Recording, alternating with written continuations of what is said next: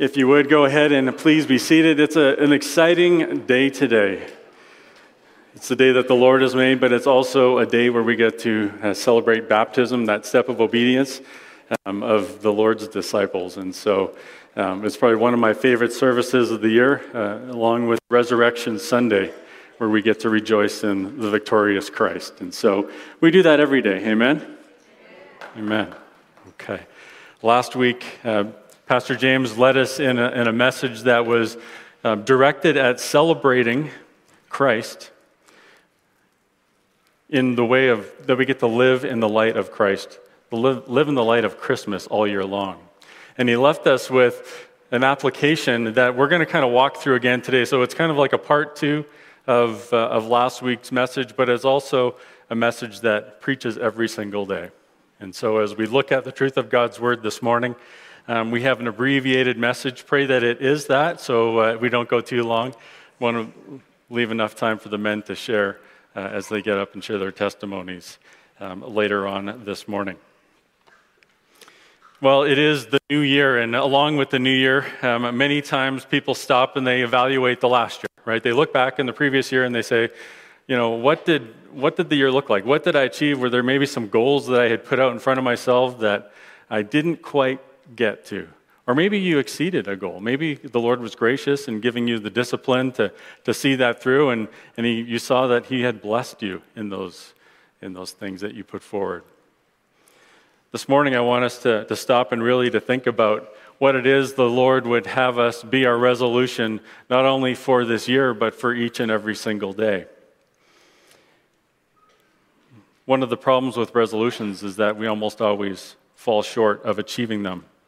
And so sometimes we might even say, is there even value in taking aim, right? Where we take aim at something and we say, we want to make sure that we're trying to achieve these things.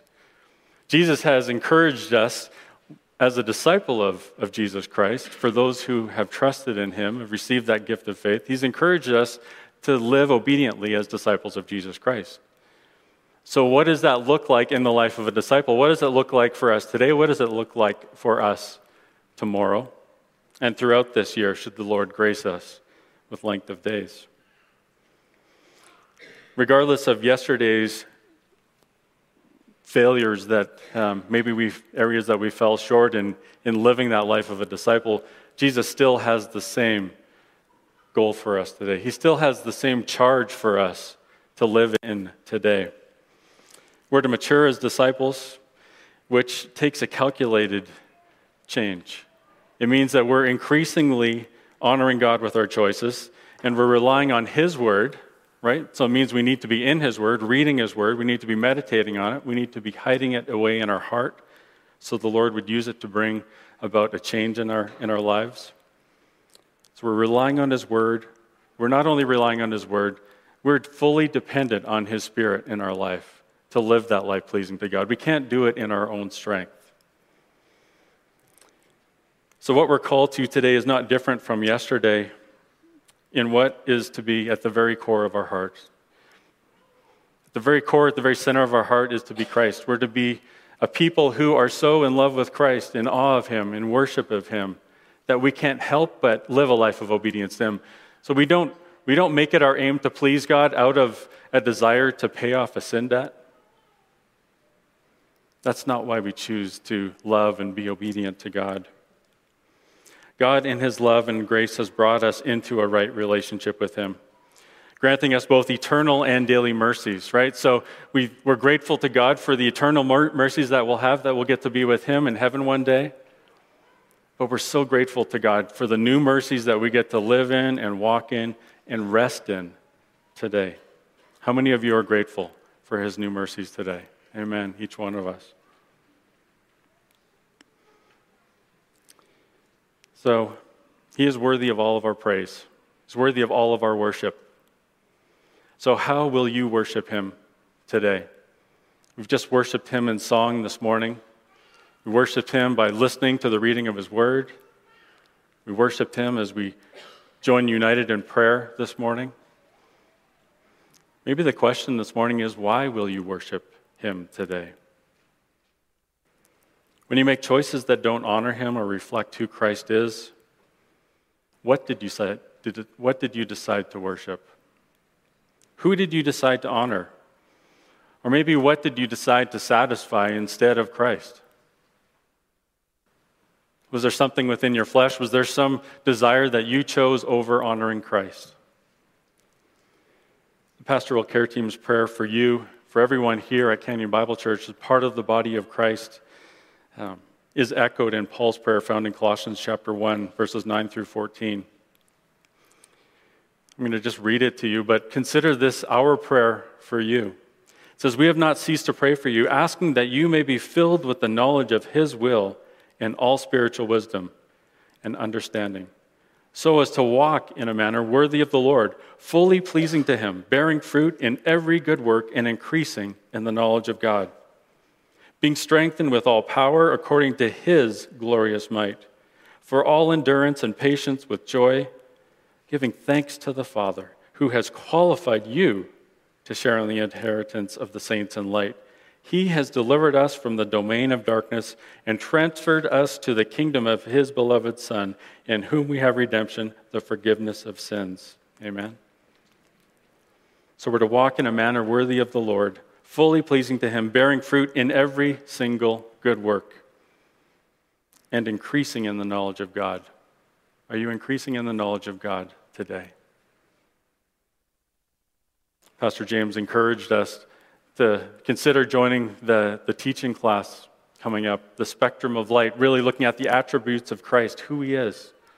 As we grow in our understanding of who God is, we can't help but worship Him increasingly. It changes the whole posture of our very heart. So today, my message is to the young men who are going to be baptized, but the message is also for every single one of us here who have trusted in Christ for their salvation and recognize that Jesus is to be Lord of their life. Not only their Savior, but also their Lord. I'm going to open this morning with a prayer, but it's really a reading from Psalm 119, and no, we're not going to read the whole psalm this morning. We'll attempt to work through a few verses, but if you would bow your heads with me this morning as I open with a few verses. Father, thank you for the truth of your word, its sufficiency, its inerrancy. Lord, all that it teaches and instructs us of who you are and who we are to be as your people. For the gospel that it proclaims in Jesus Christ, we thank you for its promises. The psalmist wrote, "Blessed are those whose way is blameless, who walk in the law of the Lord. Blessed are those who keep his testimonies, who seek him with their whole heart, who also do no wrong, but walk in his ways. You have commanded your precepts to be kept diligently. Oh, that my ways may be steadfast in keeping your statutes. Then I shall not be put to shame, having my eyes fixed on all your commandments. I will praise you with an upright heart. When I learn your righteous rules, I will keep your statutes. Do not utterly forsake me." Lord, we thank you for these promises. We thank you for the psalmist declaring their intent, Lord, that they would praise you, that they would walk in uprightness before you. Lord, help us in our failures. Help us in our successes, Lord, to give you the glory and the praise because it's you who is at work in us. Lord, I pray that you would teach us from your word this morning. Lord, that you would be honored in the rest of this service. In Jesus' name, amen. So the question to us all today is, what do you resolve in your heart to do today? What is it that God would have you be faithful in today and every single day as a disciple of Jesus Christ? On your teaching outline, you'll see that it's titled, "Make It Your Aim to Please Him." That's Jesus, obviously. No longer live for yourself, but rather live for Jesus. Maybe you would say today that it is your aim to please Christ. That genuinely that is your aim, that is your desire, that today it is your desire to please Christ. Can this honorable intention ever need an alignment? Is there a time when our intentions actually need to be recentered on Christ? Maybe we've gone off a little ways. Maybe it's like a car that needs an alignment where it keeps pulling to the side and it needs to be steered back to keep focused, to keep going straight. What is it today that the Lord might be teaching you from his word that will keep you centered and focused on Christ and walking in a way that is honorable and pleasing to him? This morning, if we considered the Pharisees, or even as we talked about the Sadducees in our reading, if we consider the Pharisees, outwardly they did much to align with what is pleasing to God. That is, in their actions, if you observe them and what they were doing, you'd say, oh, they're obeying the commandments. They're trying to please God. Jesus, throughout his earthly ministry, had much to say about the Pharisees and where they needed to be aligned. So how could obedience to God not be pleasing to him? Obedience to try and pay off our sinfulness, right? A counterbalance. Maybe we're living a good moral life and we're trying to work off the errors that we're doing, the ways that we fell short, the ways that we disobeyed God. Maybe we're trying to live a life of obedience for our own glory and fame.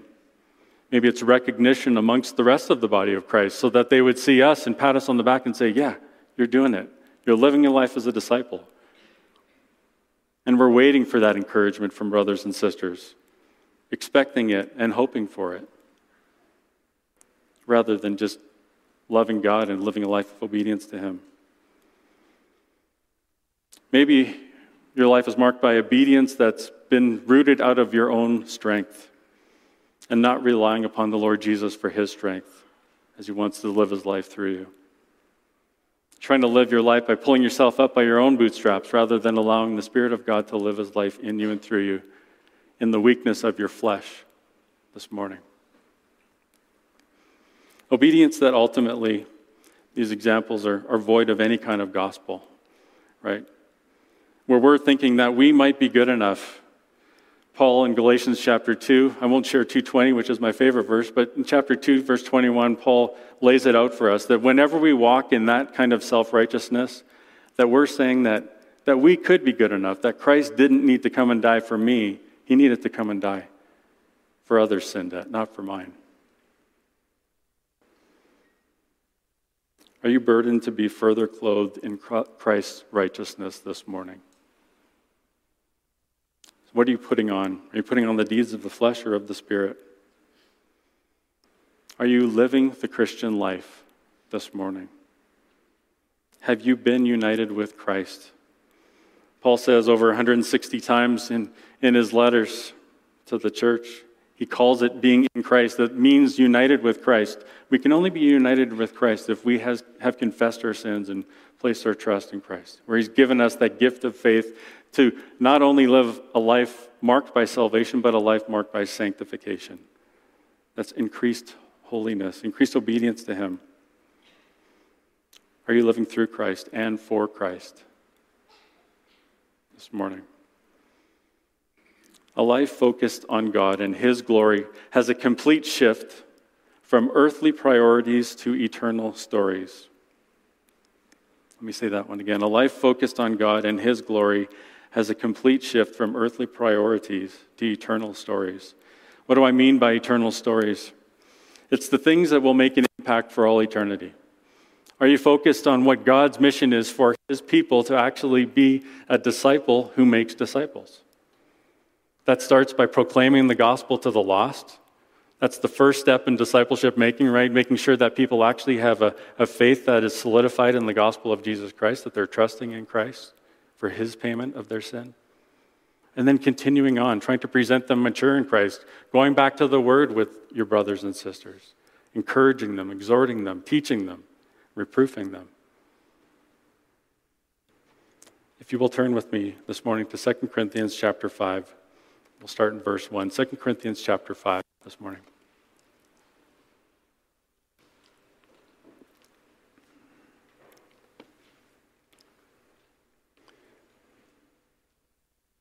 Second Corinthians chapter 5, verse 1 reads this way: For we know that if the tent that is our earthly home is destroyed, we have a building from God, a house not made with hands, eternal in the heavens.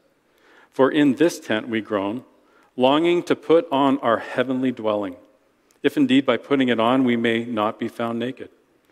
For while we are still in this tent we groan, being burdened, Not that we would be unclothed, but that we would be further clothed, so that what is moral may be swallowed up by life. He who has prepared us for this very thing is God, who has given us the Spirit as a guarantee. So we are always of good courage. We know that while we are at home in the body, we are away from the Lord. For we walk by faith, not by sight. Yes, we are of good courage, and we would rather be away from the body and at home with the Lord. Listen up. So whether we are at home or away, we make it our aim to please him. For we must all appear before the judgment seat of Christ, so that each one may receive what is due for what he has done in the body, whether good or evil. Therefore, knowing the fear of the Lord, we persuade others. But what we are is known to God, and I hope it is known also to your conscience. We are not commending ourselves to you again, but giving you cause to boast about us, so that you may be able to answer those who boast about outward appearance and not about what is in the heart. For if we are beside ourselves, it is for God. If we are in our right mind, it is for you.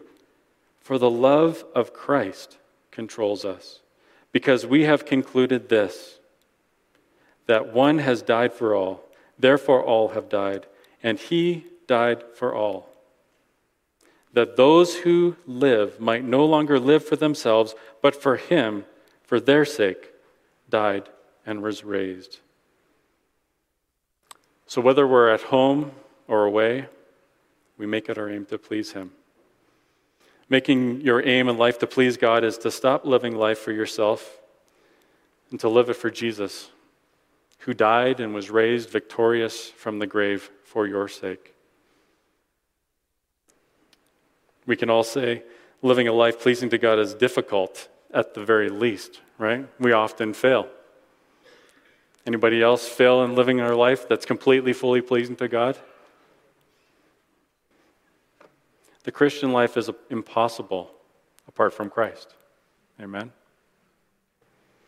Sometimes we might find ourselves tracking in the Christian life where we're actually separating ourselves from Christ in the sense that we're not even aware of him. We're not aware of the need of us to be abiding in Christ and him abiding in us and his desire to steer us, to guide us, to lead us, to inform us of the Father's will in our lives, to impress upon us the words of the Scriptures that might correct us, that certainly reveal God's will to us. Let me encourage you this morning that God has not equipped you for failure, but he's equipped you to do his perfect will. Our true failures are when our will intervenes and redirects our aim. So when we talk about making it our aim to please God, know that that is God's desire for your life. And he's equipped you to be able to do it. Yet while we're in this fleshly robe of ours, we have that battle within us that wants our own way, that doesn't want to submit to the lordship of Christ in our life. But know that Christ is all-powerful. He was the one who rose victorious from the grave, and he can raise up his life within you today. Point number 1 in your teaching outline. Without faith, it is impossible to please him. Without faith, it is impossible to please him. We just read in 2 Corinthians 5:7, for we walk by faith, not by sight. What is faith? We could turn to Hebrews chapter 11, the hall of faith in the Scriptures. In view of time, I'm just going to read a few verses for us this morning. Beginning Hebrews chapter 11, verse 1, now faith is the assurance of things hoped for, the conviction of things not seen. For by it the people of old received their commendation. By faith we understand that the universe was created by the word of God, so that what is seen was not made out of things that are visible. And down to verse 6, and without faith it is impossible to please him. For whoever would draw near to God must believe that he exists and that he rewards those who seek him. Verse 7 says, by faith Noah, being warned by God concerning events as yet unseen, in reverent fear constructed an ark for the saving of his household. By this he condemned the world and became an heir of the righteousness that comes by faith. What is faith? How do we live by faith? Faith is that God-given assurance that he has placed within us. It's a pure conviction. It's a confidence that can only be found in Christ Jesus. It's a right understanding of God, which grows as we draw near to him and we seek him. How do we make it our aim to please God? We draw near to God. We actually seek to please him, and we seek him out. Scripture is full of what the life of a disciple looks like, of what the life of a faithful Christian is. It also describes how God has equipped us with his Holy Spirit, not only sealing us for that day of redemption, but providing his Spirit so we might actually live out the Christian life. I already said we know that we cannot live it perfectly today. Paul informs us that that God is so faithful to keep working on us day by day until that day that we're with him in glory. When we get our glorified bodies, God is going to be faithful to keep working on us. Galatians 5, verse 5 and 6 says, "For through the Spirit, by faith, we ourselves eagerly wait for the hope of righteousness. For in Christ Jesus, neither circumcision nor uncircumcision counts for anything, but only faith working through love." For in Christ Jesus, only faith working through love. What counts for Christ is our faith working through love. A love for him, a love for others.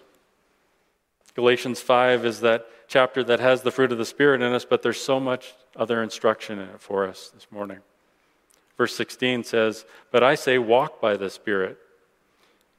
Here's the encouragement. "And you will not gratify the desires of the flesh. For the desires of the flesh are against the Spirit, and the desires of the Spirit are against the flesh. For these are opposed to each other to keep you from doing the things you want to do." If you're in Christ, he wants to do what is honoring to the Lord. He wants to do the Father's will, just like he completely and fully and perfectly did while he was here in his earthly ministry. He wants to do the Father's will in you today. 1 John 3 is full of many warnings to those who would call themselves a disciple of Jesus Christ. 1 John 3:9 says, "No one born of God makes a practice of sinning. For God's seed abides in him, and he cannot keep on sinning, because he's been born of God." Our life practices should be evidence of faith in Christ actively working in us and through us. So maybe today you are to resolve to align your practices to the Word of God, relying fully on the Holy Spirit. Next in your teaching outline, draw near to God. Believe and seek him. He's a faithful God. He's trustworthy.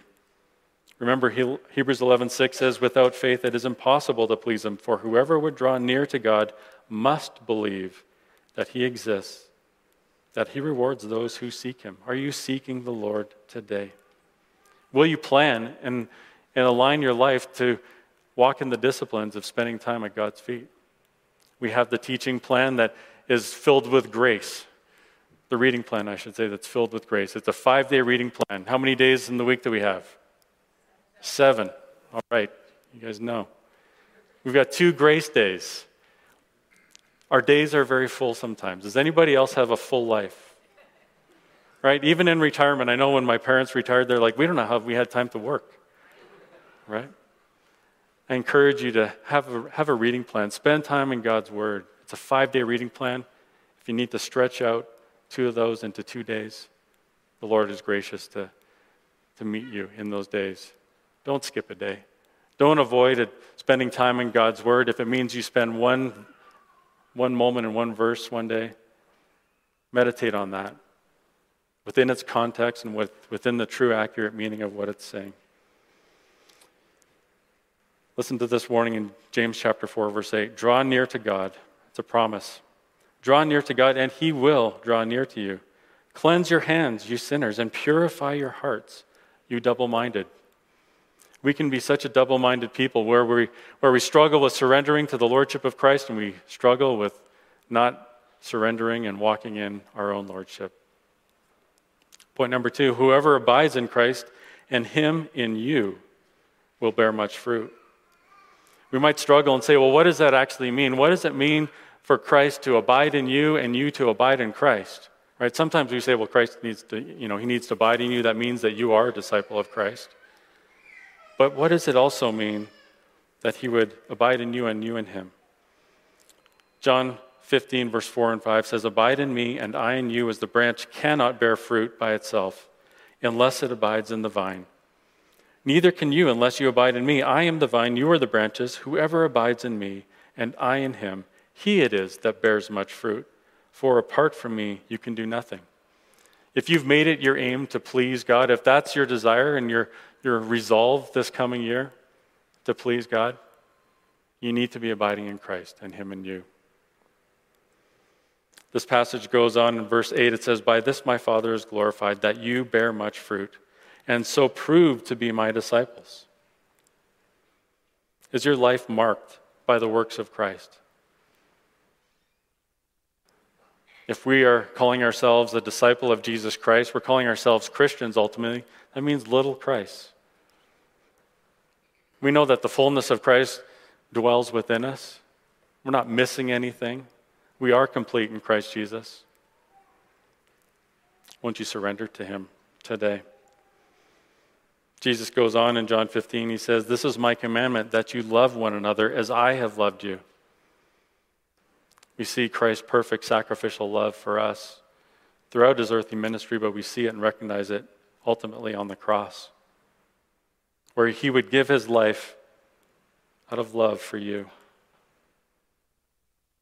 Verse 13 says, greater love has no one than this, that someone lay down his life for his friends. You are my friends if you do what I command you. No longer do I call you servants, but the servant does not know what his master is doing. But I have called you friends, for all that I have heard from my Father I have made known to you. Abiding in Christ and him in you makes you an overcomer. Overcoming your flesh, overcoming the draw of anything sinful in this world. Anything that would like to shift your alignment, to draw you away from having your aim to please the Lord. Maybe even shifting your intentions of your heart. 1 John 4:4 says, little children, you are from God, and you have overcome them.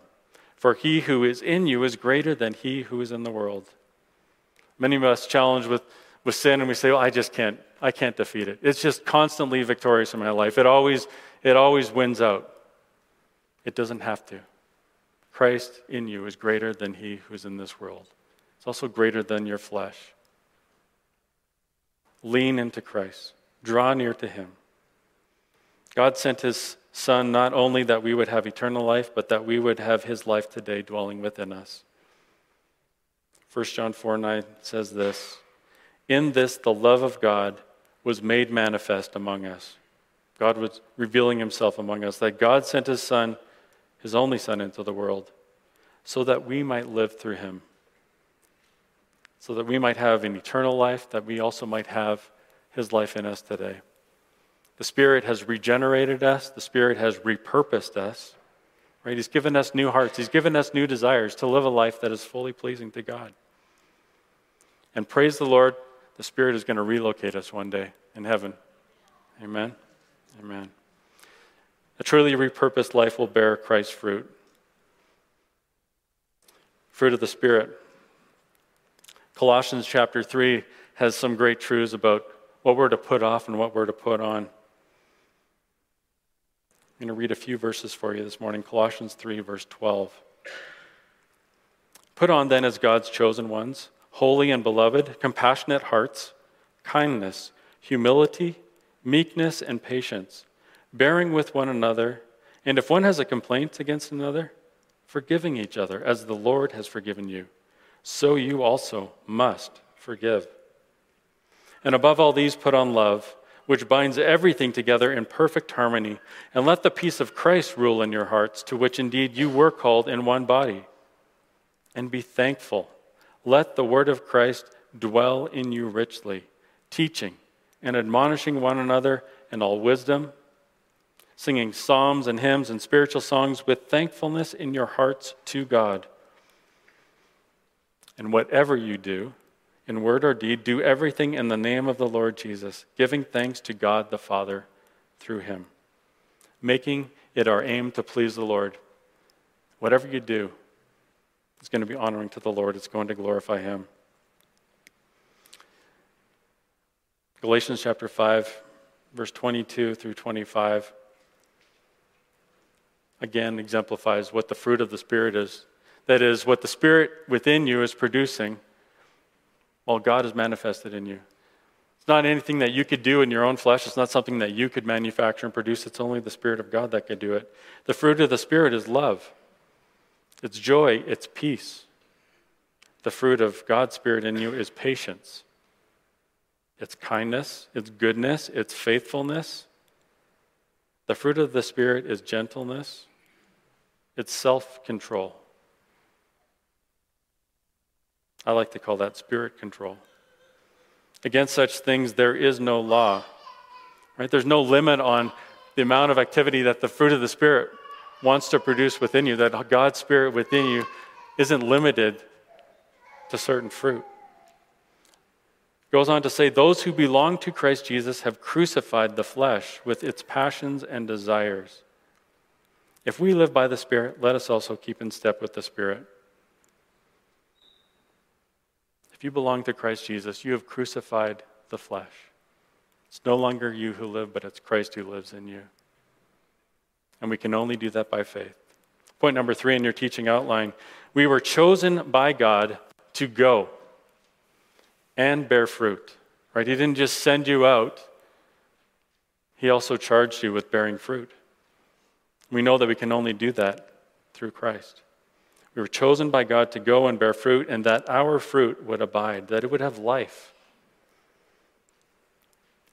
John chapter 15, Jesus, in talking to his disciples in verse 16 and 17, he says, you did not choose me, but I chose you and appointed you that you should go and bear fruit, and that your fruit should abide, so that whatever you ask the Father in my name, he may give it to you. These things I command you, so that you will love one another. Ephesians chapter 1, verse 4 goes on to continue on that encouragement that we were chosen and that God has works appointed for us. Ephesians 1:4 says, he chose us in him before the foundation of the world, that we should be holy and blameless before him. Right? We were not only just chosen before the foundation of the world, we were chosen with purpose to be a people who were holy and without blame before him. We're clothed in Christ's righteousness. That's how the Father sees us. He sees us as if we have always obeyed. Ephesians chapter 1 goes on to say, in verse 11, in him we have obtained an inheritance. In Christ we have obtained an inheritance. Having been predestined according to the purpose of him, who works all things according to the counsel of his will, so that we who were the first to hope in Christ might be to the praise of his glory. God wants your life to be to the praise of his glory. Next in your teaching outline, these things Jesus commands us. These things Jesus commands us so that we will love one another. John 15:17, if you remember what I just read, these things I command you so that you will love one another. That's Jesus' words and exhortation to us. If we consider again 1 John chapter 3 and some of these warnings for us, some of these things that we need to reflect on as we walk through the scriptures, I would encourage you to spend time reading 1 John chapter 3. But don't stop there. Go into John chapter 4. It'll be a great encouragement to you. But 1 John 3:16 through 18 says this, by this we know love, that he, Jesus, laid down his life for us. And we ought to lay down our lives for the brothers. But if anyone has the world's goods and sees his brother in need, yet closes his heart against him, how does God's love abide in him? Little children, let us not love in word or talk, right? But let us love in deed and in truth. If we say that we love the Lord, we need to not only profess it, but it needs to be our practice. Right? People need to see Christ's love in you. 1 John 4:11 and 12 says, beloved, if God so loved us, we also ought to love one another. No one has ever seen God. If we love one another, God abides in us, and his love is perfected in us. We open with a question of maybe what you'll resolve to do today and in the days to come, maybe in this next year throughout each day. But maybe the most important question, and certainly it is, what has God chosen for you? What has God commanded for your resolve to be? What has God equipped you with his Spirit for those who are trusting in Christ? I want to close this by continuing our reading in Psalm 119. If you would bow your heads with me this morning. Father, we thank you for the scriptural encouragements that we can have as we seek you, as we dwell in your presence.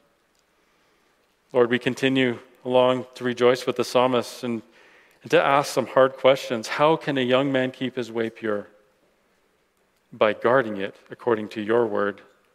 With my whole heart I seek you. Let me not wander from your commandments. I've stored up your word in my heart that I might not sin against you. Blessed are you, O Lord. Teach me your statutes. With my lips I declare all the rules of your mouth. In the ways of your testimonies I delight, as much as in all riches. I will meditate on your precepts. I will fix my eyes on your ways. I will delight in your statutes. I will not forget your word. Father, that is our prayer today. Lord, that we would fix our eyes on Christ. He is the author and the perfecter of our faith. Lord, in order for us to have our eyes fixed on Christ, we need to be fixed on your word. Lord, the full counsel of your word, each and every single word of it. Lord, not selective passages that we might be drawn to, maybe even repeatedly and regularly, while we ignore other passages. Lord, I pray that we would be a people who grow in understanding of who you are and your character, that we would revel at your love. Lord, that as we consider your holiness, we would grow in a way that marks us as disciples of Jesus Christ. Lord, may it be our aim to please you. Lord, out of a right heart that recognizes our desperate need of the gospel, and it's in that we rejoice. Lord, you're so good to us. Lord, thank you for the encouragement that we can trust you, that we can rely on Christ. Lord, we pray for these young men getting baptized today, that as they come up and share, that you would grant them peace, that there would be no anxiousness, that they would share the work that you're doing in their lives.